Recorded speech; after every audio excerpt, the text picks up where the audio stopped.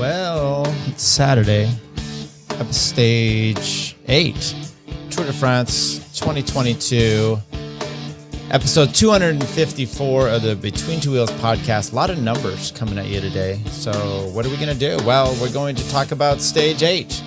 Dole, as in Bob, to Lucerne, as in Switzerland. Okay? Hope you're ready for this one. 100 and... Get the exact number. Anyway, welcome people to Between Two Wheels podcast. We're doing, once again, every day, we're just going to try to put out a quick show as much as I can. Okay. Do a quick show on the stage that just happened. And with that, to give you an idea of my little breakdowns. Look, am I the best person to do the analysis and the post-race breakdown? Probably. I've seen some other ones out there that are pretty god awful. One of them I watched yesterday for the first time, which was Lance Armstrong's The Move. Good God. He at one point he talked about the race in between advertisements. Unbelievable. There's so many products built up around him on his, when you watch it on YouTube and built up around him, packing him up there. It's like watching an infomercial back in the day, late at night. You get all kinds of crazy ideas and products. That's where you go. He is completely lost it as far, I don't find anything useful that he says. And I miss the guy as far as I enjoyed, there was an article, Vela News talking about, Greg LeMond. He's the one and only American to ever wear the yellow jersey. And then Cycling Weekly kind of picked up on the same theme, and they said pretty much the same thing. And I disagree. I'm sorry. Everyone was doping at the time. You go back down 10 places. So the fact that he got caught cheating, who wasn't? Okay. So him, now what's interesting is there's people that got caught. And then there are people that got caught. Floyd Landis got caught. Okay. I mean, he got caught at the time, but whatever. I don't necessarily dispel, partly because that's just the way life was back then. And so, yes, big cheaters, horrible people. There's no excuse for any of that, but, they're right. So anyway, him and then JB knows about as much of cycling as the average person on the street. And that's him having studied for the last several years. And then there's George Hincapie, which is awesome. He knows his stuff. He's still in tune with the people. He remembers the races. So it's quality things there. But man, it was rough to watch. And then I'm watching GCN, which I love as well. Some of the, by the way, Robbie McEwen, I think is super solid. And I can remember everyone's names on there. Orna Shinaway, she's okay. All the announcers are good. Adam Blythe doesn't impress me. He said the other... He said the other day on the Longwy, he's like, look, Wout is taking off this. He's escaping. He's doing this whole thing. And it's probably for the best because he never would have made it on this climb.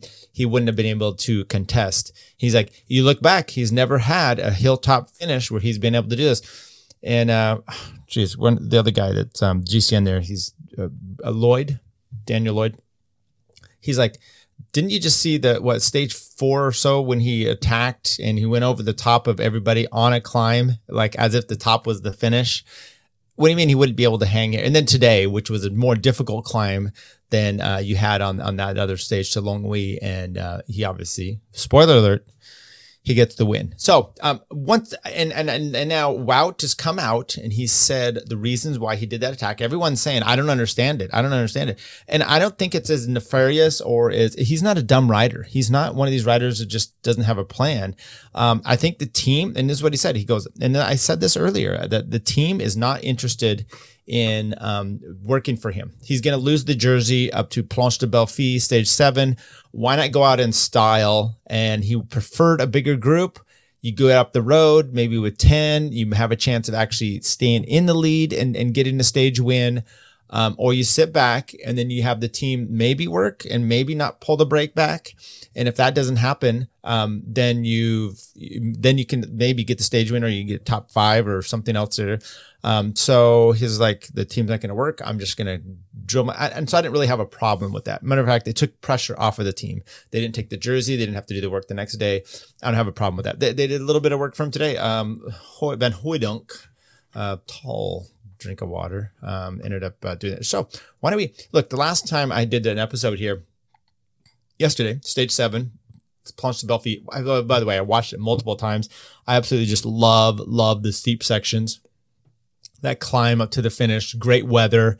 You're seeing the riders just like unloading themselves in the last 1K. Poor Kamna getting overcome, and Roglic hanging in there. Jonas attacking, Pogačar coming up and then pipping him at the line. By the way, he did the thing. He did the they call it the COVID high fives on the way down, and then his teammate ended up coming up with COVID, Stake Longen, something like that. So he's out of the tour. So, and also G. Thomas had said that the team had they had holes in them, which is UAE. I don't think there's any holes in UAE necessarily, except for they did lose one guy today. But Brandon McNulty, Rafa Majka, very strong for him. Rafa Majka, that's what I was thinking of. When he gave him the wave yesterday, he said, I thought the finish was a little closer. These are all great things. Look at the videos. My point is, I put this up, and Facebook took my video down simply because they said this content may be owned by ASO. Fuck you guys. Sorry for the kids out there. There's definite law, and this is what I hate about Facebook. I hate it about YouTube. There's some other ones, by the way. If you look at my content, it's also on Odyssey. They have a different format, which is if there's a copyright strike, that other person, they can put it in there, and then they've got to prove that you have not overcome the fair use and all this stuff before they actually take the video down. Okay. Whereas YouTube, you just put someone says, it may be, or they have their algorithm that and they immediately pull it down. Then you've got to prove your innocence to it, which is a much more ridiculous standard. And by the way, I'm not a fan of copyright law and or any of that stuff. So we can talk about that. If you really want to get into it, we'll talk about that stuff as well someday. Maybe that's for my other podcast. Okay, let's get right into it. Let's share the screen here and get to the video, which once again, we're just going to, I think we'll show this one first of all.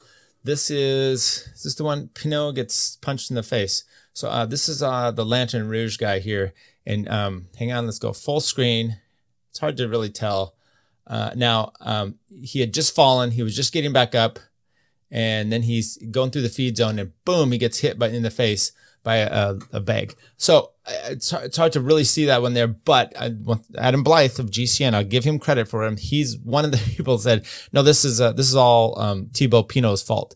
So why would this be Pinot's fault when someone is trying to get a feed bag and they're reaching over, and the guy that's in the feed zone is reaching over and he's getting run into?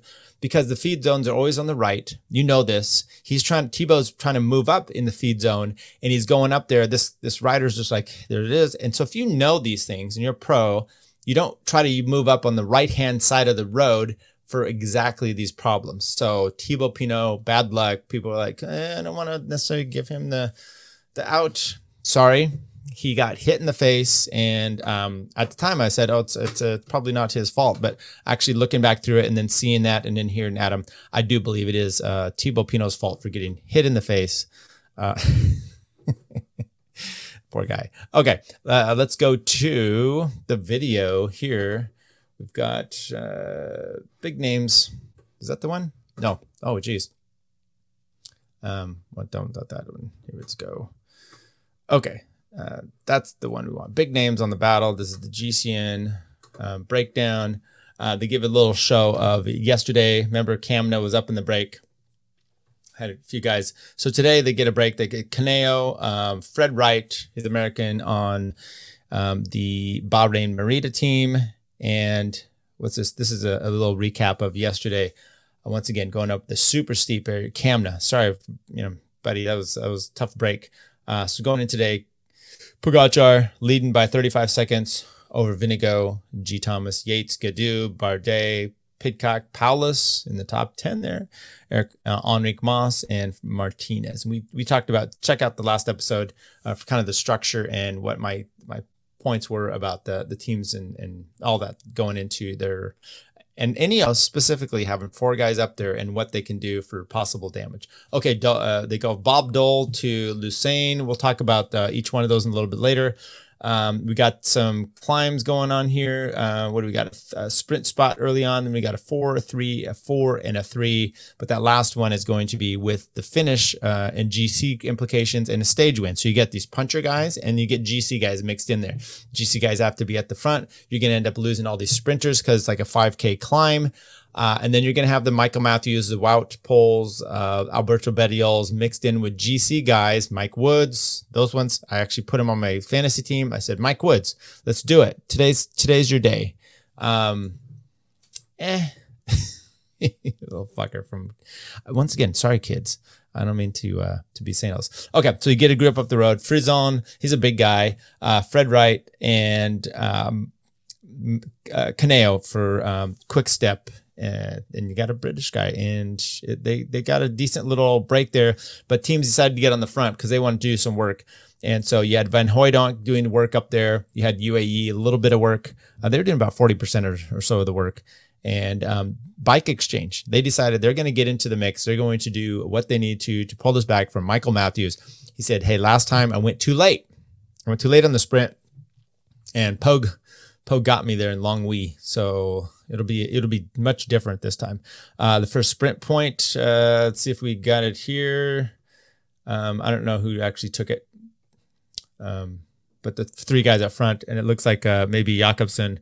No, who's in Wout's in this 3rd place, but I think Jakobsen may have actually nipped him at the line. There's some KOM stuff going on. Teams Poland, guys coming back. EF decides they're going to do some work there. And then you get the last 4 kilometers, and UAE, who Geraint Thomas has said they're lacking. They have holes. They're Swiss cheese holes in their team. And you had Rafa Michael up front, and then you had Brandon McNulty coming around and trying to take over. And then it was actually, Michael was just like, you know what? I kind of screwed up yesterday. I let him go too soon, and I'm just going to keep doing the work. He had some, it was interesting because there's like a 3-tier pitch. They caught Fred Wright, but it had sections of like 12%. And Bora was hitting the front, and I was confused as to why Boric, this is Conrad, was up there. So who is he leading out? Because Kamna wasn't going to be in there. Shackman went down early in the day. By the way, we give a quick update on some of the guys that had wrecked out here. Maybe we'll walk through that in a little bit. But Vermaak, DSM, our American first Tour de France, he ends up crashing early. I think even Pogacar went down, and that Pogacar actually made the statement that it was his softest wreck he's ever had. And but it wasn't that soft for DSM's Kevin Vermaak. He ends up having to quit for the day. So there's about 5 or 6 guys that are DNFs or DNS today. Once again, Langen stock stake or something like that for UAE did not even start. Rafa Michael continuing to do the onslaught of the work here for Pogacar. The guys were all lining up behind. You had Bike Exchange. You had Wout in the mix. And then here's the sprint. It's hard to tell, but exactly where the meters, how many meters to the finish here. But you can see that Michael Matthews decides this time he's not going to wait. He's going to end up hitting it out early and at least giving himself a chance, which is a great move. Actually, Wout gets a little boxed in here. Let's look at sound. Wout gets a little bit boxed in here and then ends up kicking and killing it at the line. So once again, they're probably going to copyright strike me here just for even showing images, but it was an easy full bike length over Michael Matthews, who ends up getting second. And just enough, a little bit. Here's the overhead, being able to, you can see that, but Michael Matthews pipped Pogacar at the line. So Pogacar still gets a time bonus. So Wout gets the win time bonus, but Pogacar still ends up in the GC, moving up just a tad bit. What is it, 10, 6, and 4? So he ends up moving another 4 seconds ahead of Vinigo on the day. But Wout, solid move. Team looked good. I saw Sepp come across the line, give Wout a big hug, and said, I watched it. He goes, great job. I watched it on the TV. So he just came and just kind of sat on the end there. Wout, solid move, gets the win. Pogacar, Kron of Lotto, he was up there. Bettiol, Vlasov. So I guess Vlasov is who, again, he had a good kick there at the Tour de Suisse. But that was a little different, a mountaintop finish. So maybe that's who Conrad and Bora were working for. Just seemed a little odd because I didn't think that he would be the guy to be able to win. Okay, so they're up Switzerland. Here's tomorrow, 186.3 kilometers. This one's a little bit more climby, and we're going to get the actual profile here. You're going to get a 4, a sprint spot, a 2, a 1 up the Col de la Croix, and then the Pas des Morgans is where they're going to be finishing up to Les Ports du Soleil, Châtel. So there we go. Good stuff. Hopefully the copyright gods won't take us out too much for that. So let's take a look here at some of the results. This is the live stats that we had going into today. Some interesting things. Let's see if we go down further. They do a lot of interesting little tidbits. Michael Matthews now has 42 second places. Wout has 37 career wins. Jumbo Visma has 28 victories this season. Preliminary results finish for him. Grossjartner has raced 25,001 kilometers in 152 stages and 8 Grand Tours, which equals 0.62 times around the world.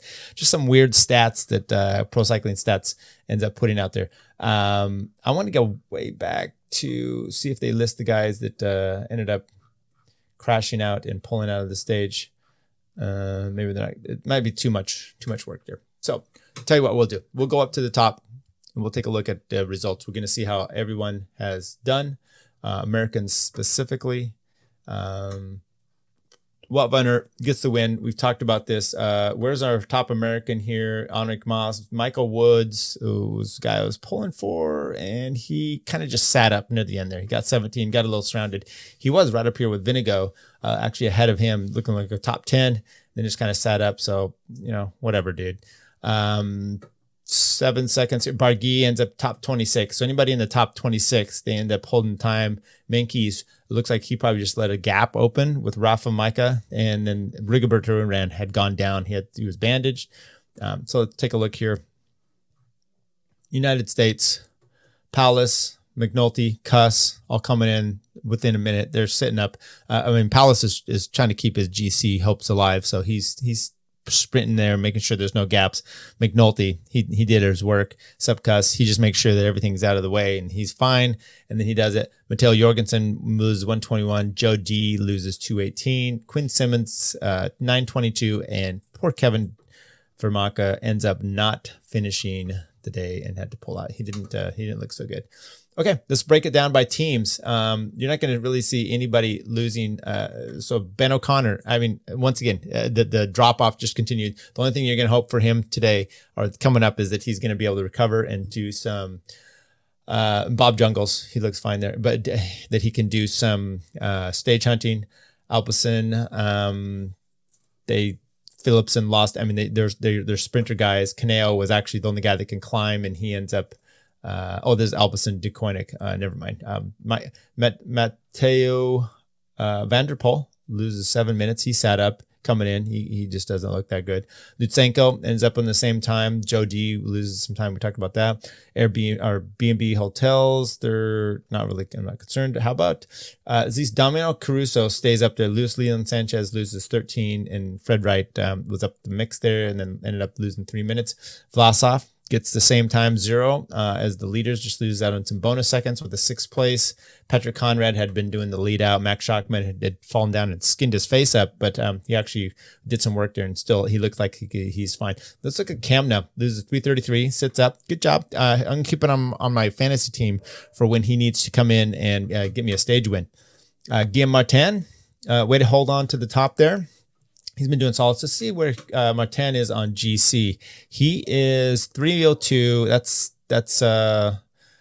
the cobbles and the time trial stage there, and a little bit a few things here and there as we go on. EF, Bettiol, Nilson Powless, Rigoberto Urán, kind of the loser on the day, losing the 11 seconds. Him and Ben O'Connor, but Ben O'Connor, we're seeing him distance himself. We're going to stop calling him a GC contender at this point. David Gaudu stays up front. I know he looked like he was hanging on the back there for a while.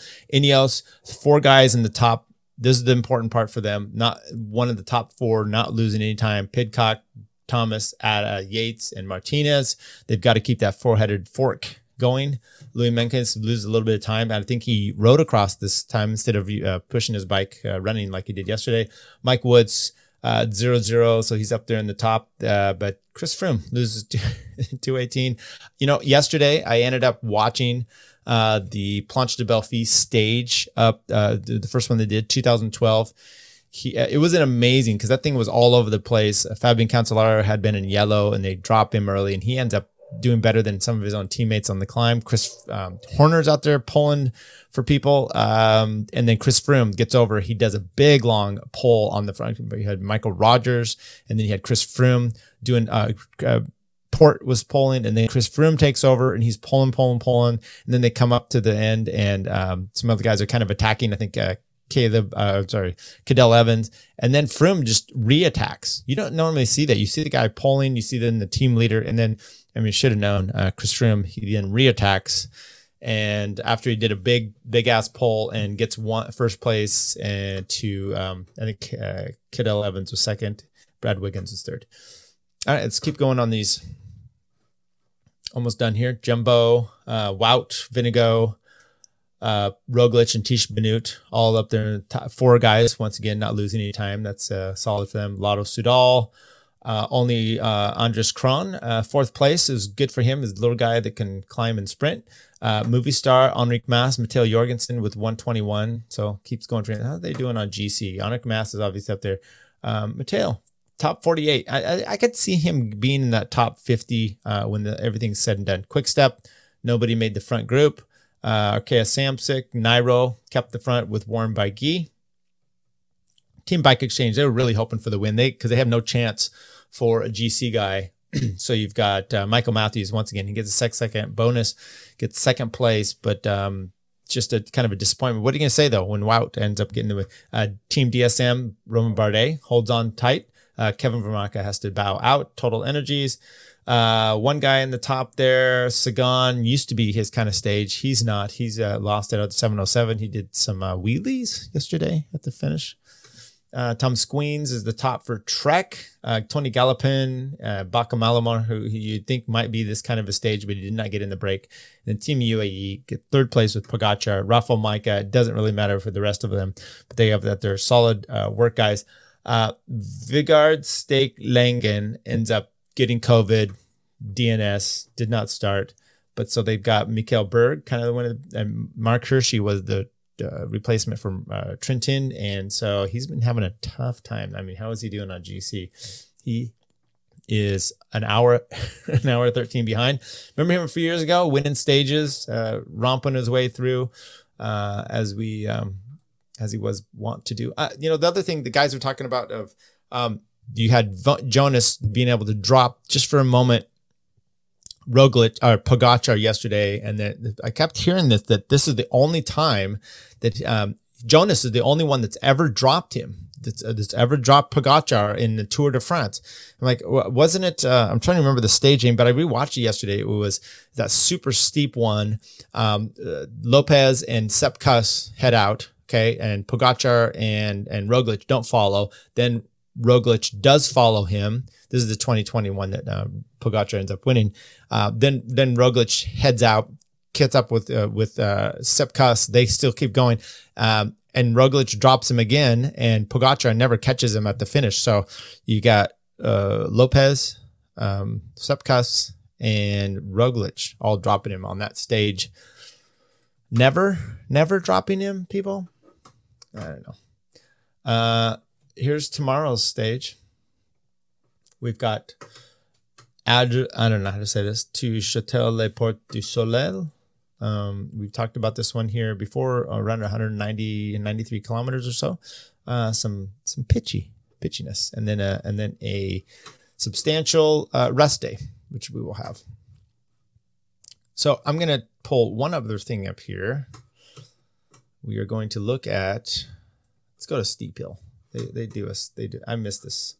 Okay, so here's the one today, Dole. Let's take a look at Dole for Wikipedia. Nothing really about Dole, so I don't know what that part is, but Lucene, we could take a look at them as far as the city. Learn some things. Did they throw women off of a mountain there? Maybe they should have. It's the capital and largest city in the Swiss canton of Vaud.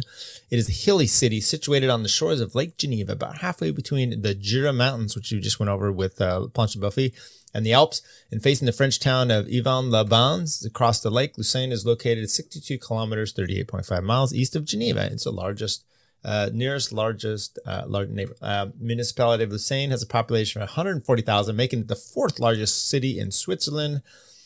Do we care about that? Initially a Celtic and Roman settlement on the shores of the lake, Lucerne became a town at the foot of the Notre Dame, a cathedral built in the 12th century. In the 20th century, Lucerne became focus of international sport, hosting the International Olympic Committee, the IOC, Court of Arbitration of Sport, and some 55 international sports association. It lies in a noted wine region.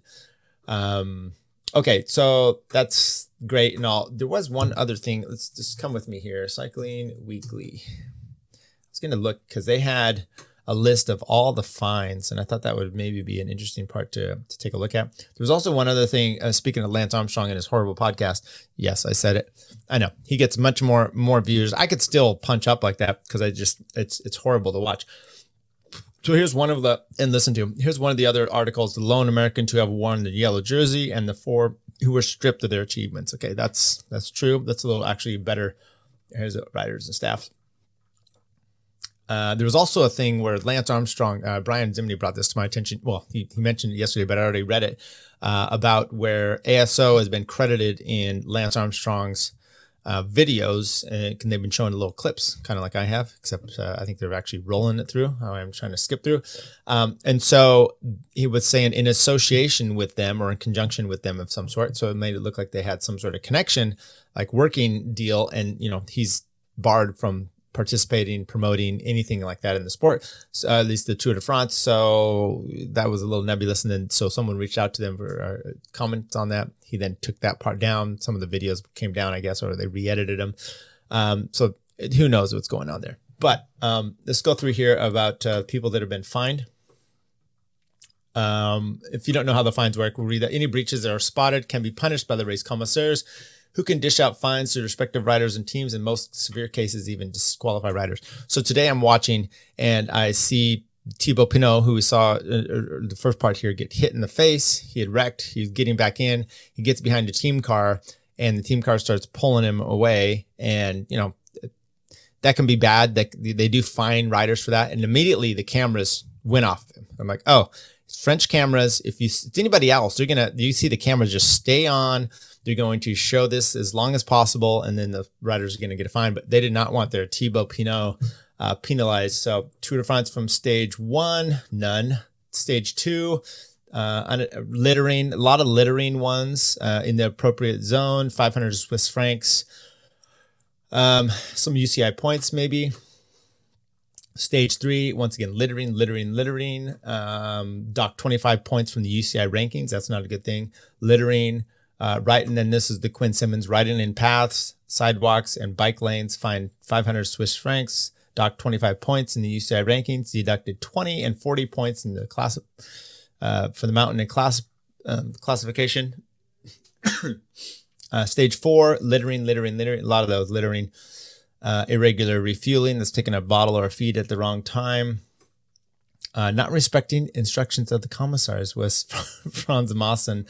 That might be urinating in public. So I saw a bunch of these urinating in public ones, and I'm not sure urinating in public. Nairo, Garant, not respecting the okay. Irregular fueling, littering, urinating in public, Stuyven. So one thing I was wondering about with the urinating in public is all of the urinating is in public. You're going to urinate. Why are there? I don't know. Maybe they're designated certain times and places that they say you can actually urinate, which is stupid. Because when you're on the bike, if you have to go, you have to go, and you're going to take a break. You're going to take a penalty if you need to. But I don't know. I don't know if there's a policy or a place you're supposed to be doing this or not. And if so, that just to me seems like a bad idea. So, I mean, you should be able to go and on your bike, every urinating is in public. So I don't know if you're just pulling on the side of the road and you're just like, not everyone does a Dumoulin. Not everyone pulls into some cafe. I've heard of people doing that. If you really got to go, but that's not urinating. That's oh no. If you ever watched the video of the Eurosport guy talking about Dumoulin on the side of the road. Episode 254, stage 8. I hope you enjoyed it. Tomorrow should be a little bit more fireworks. I'm looking forward to it. Hope you are. So we'll do that, and then we'll take a rest day Monday. Maybe I'll try to have someone on, and we'll do some breaking it down. Once again, I'm your humble guy. I think we have the best analysis here, bar none. We don't hawk any products. Take care, everybody.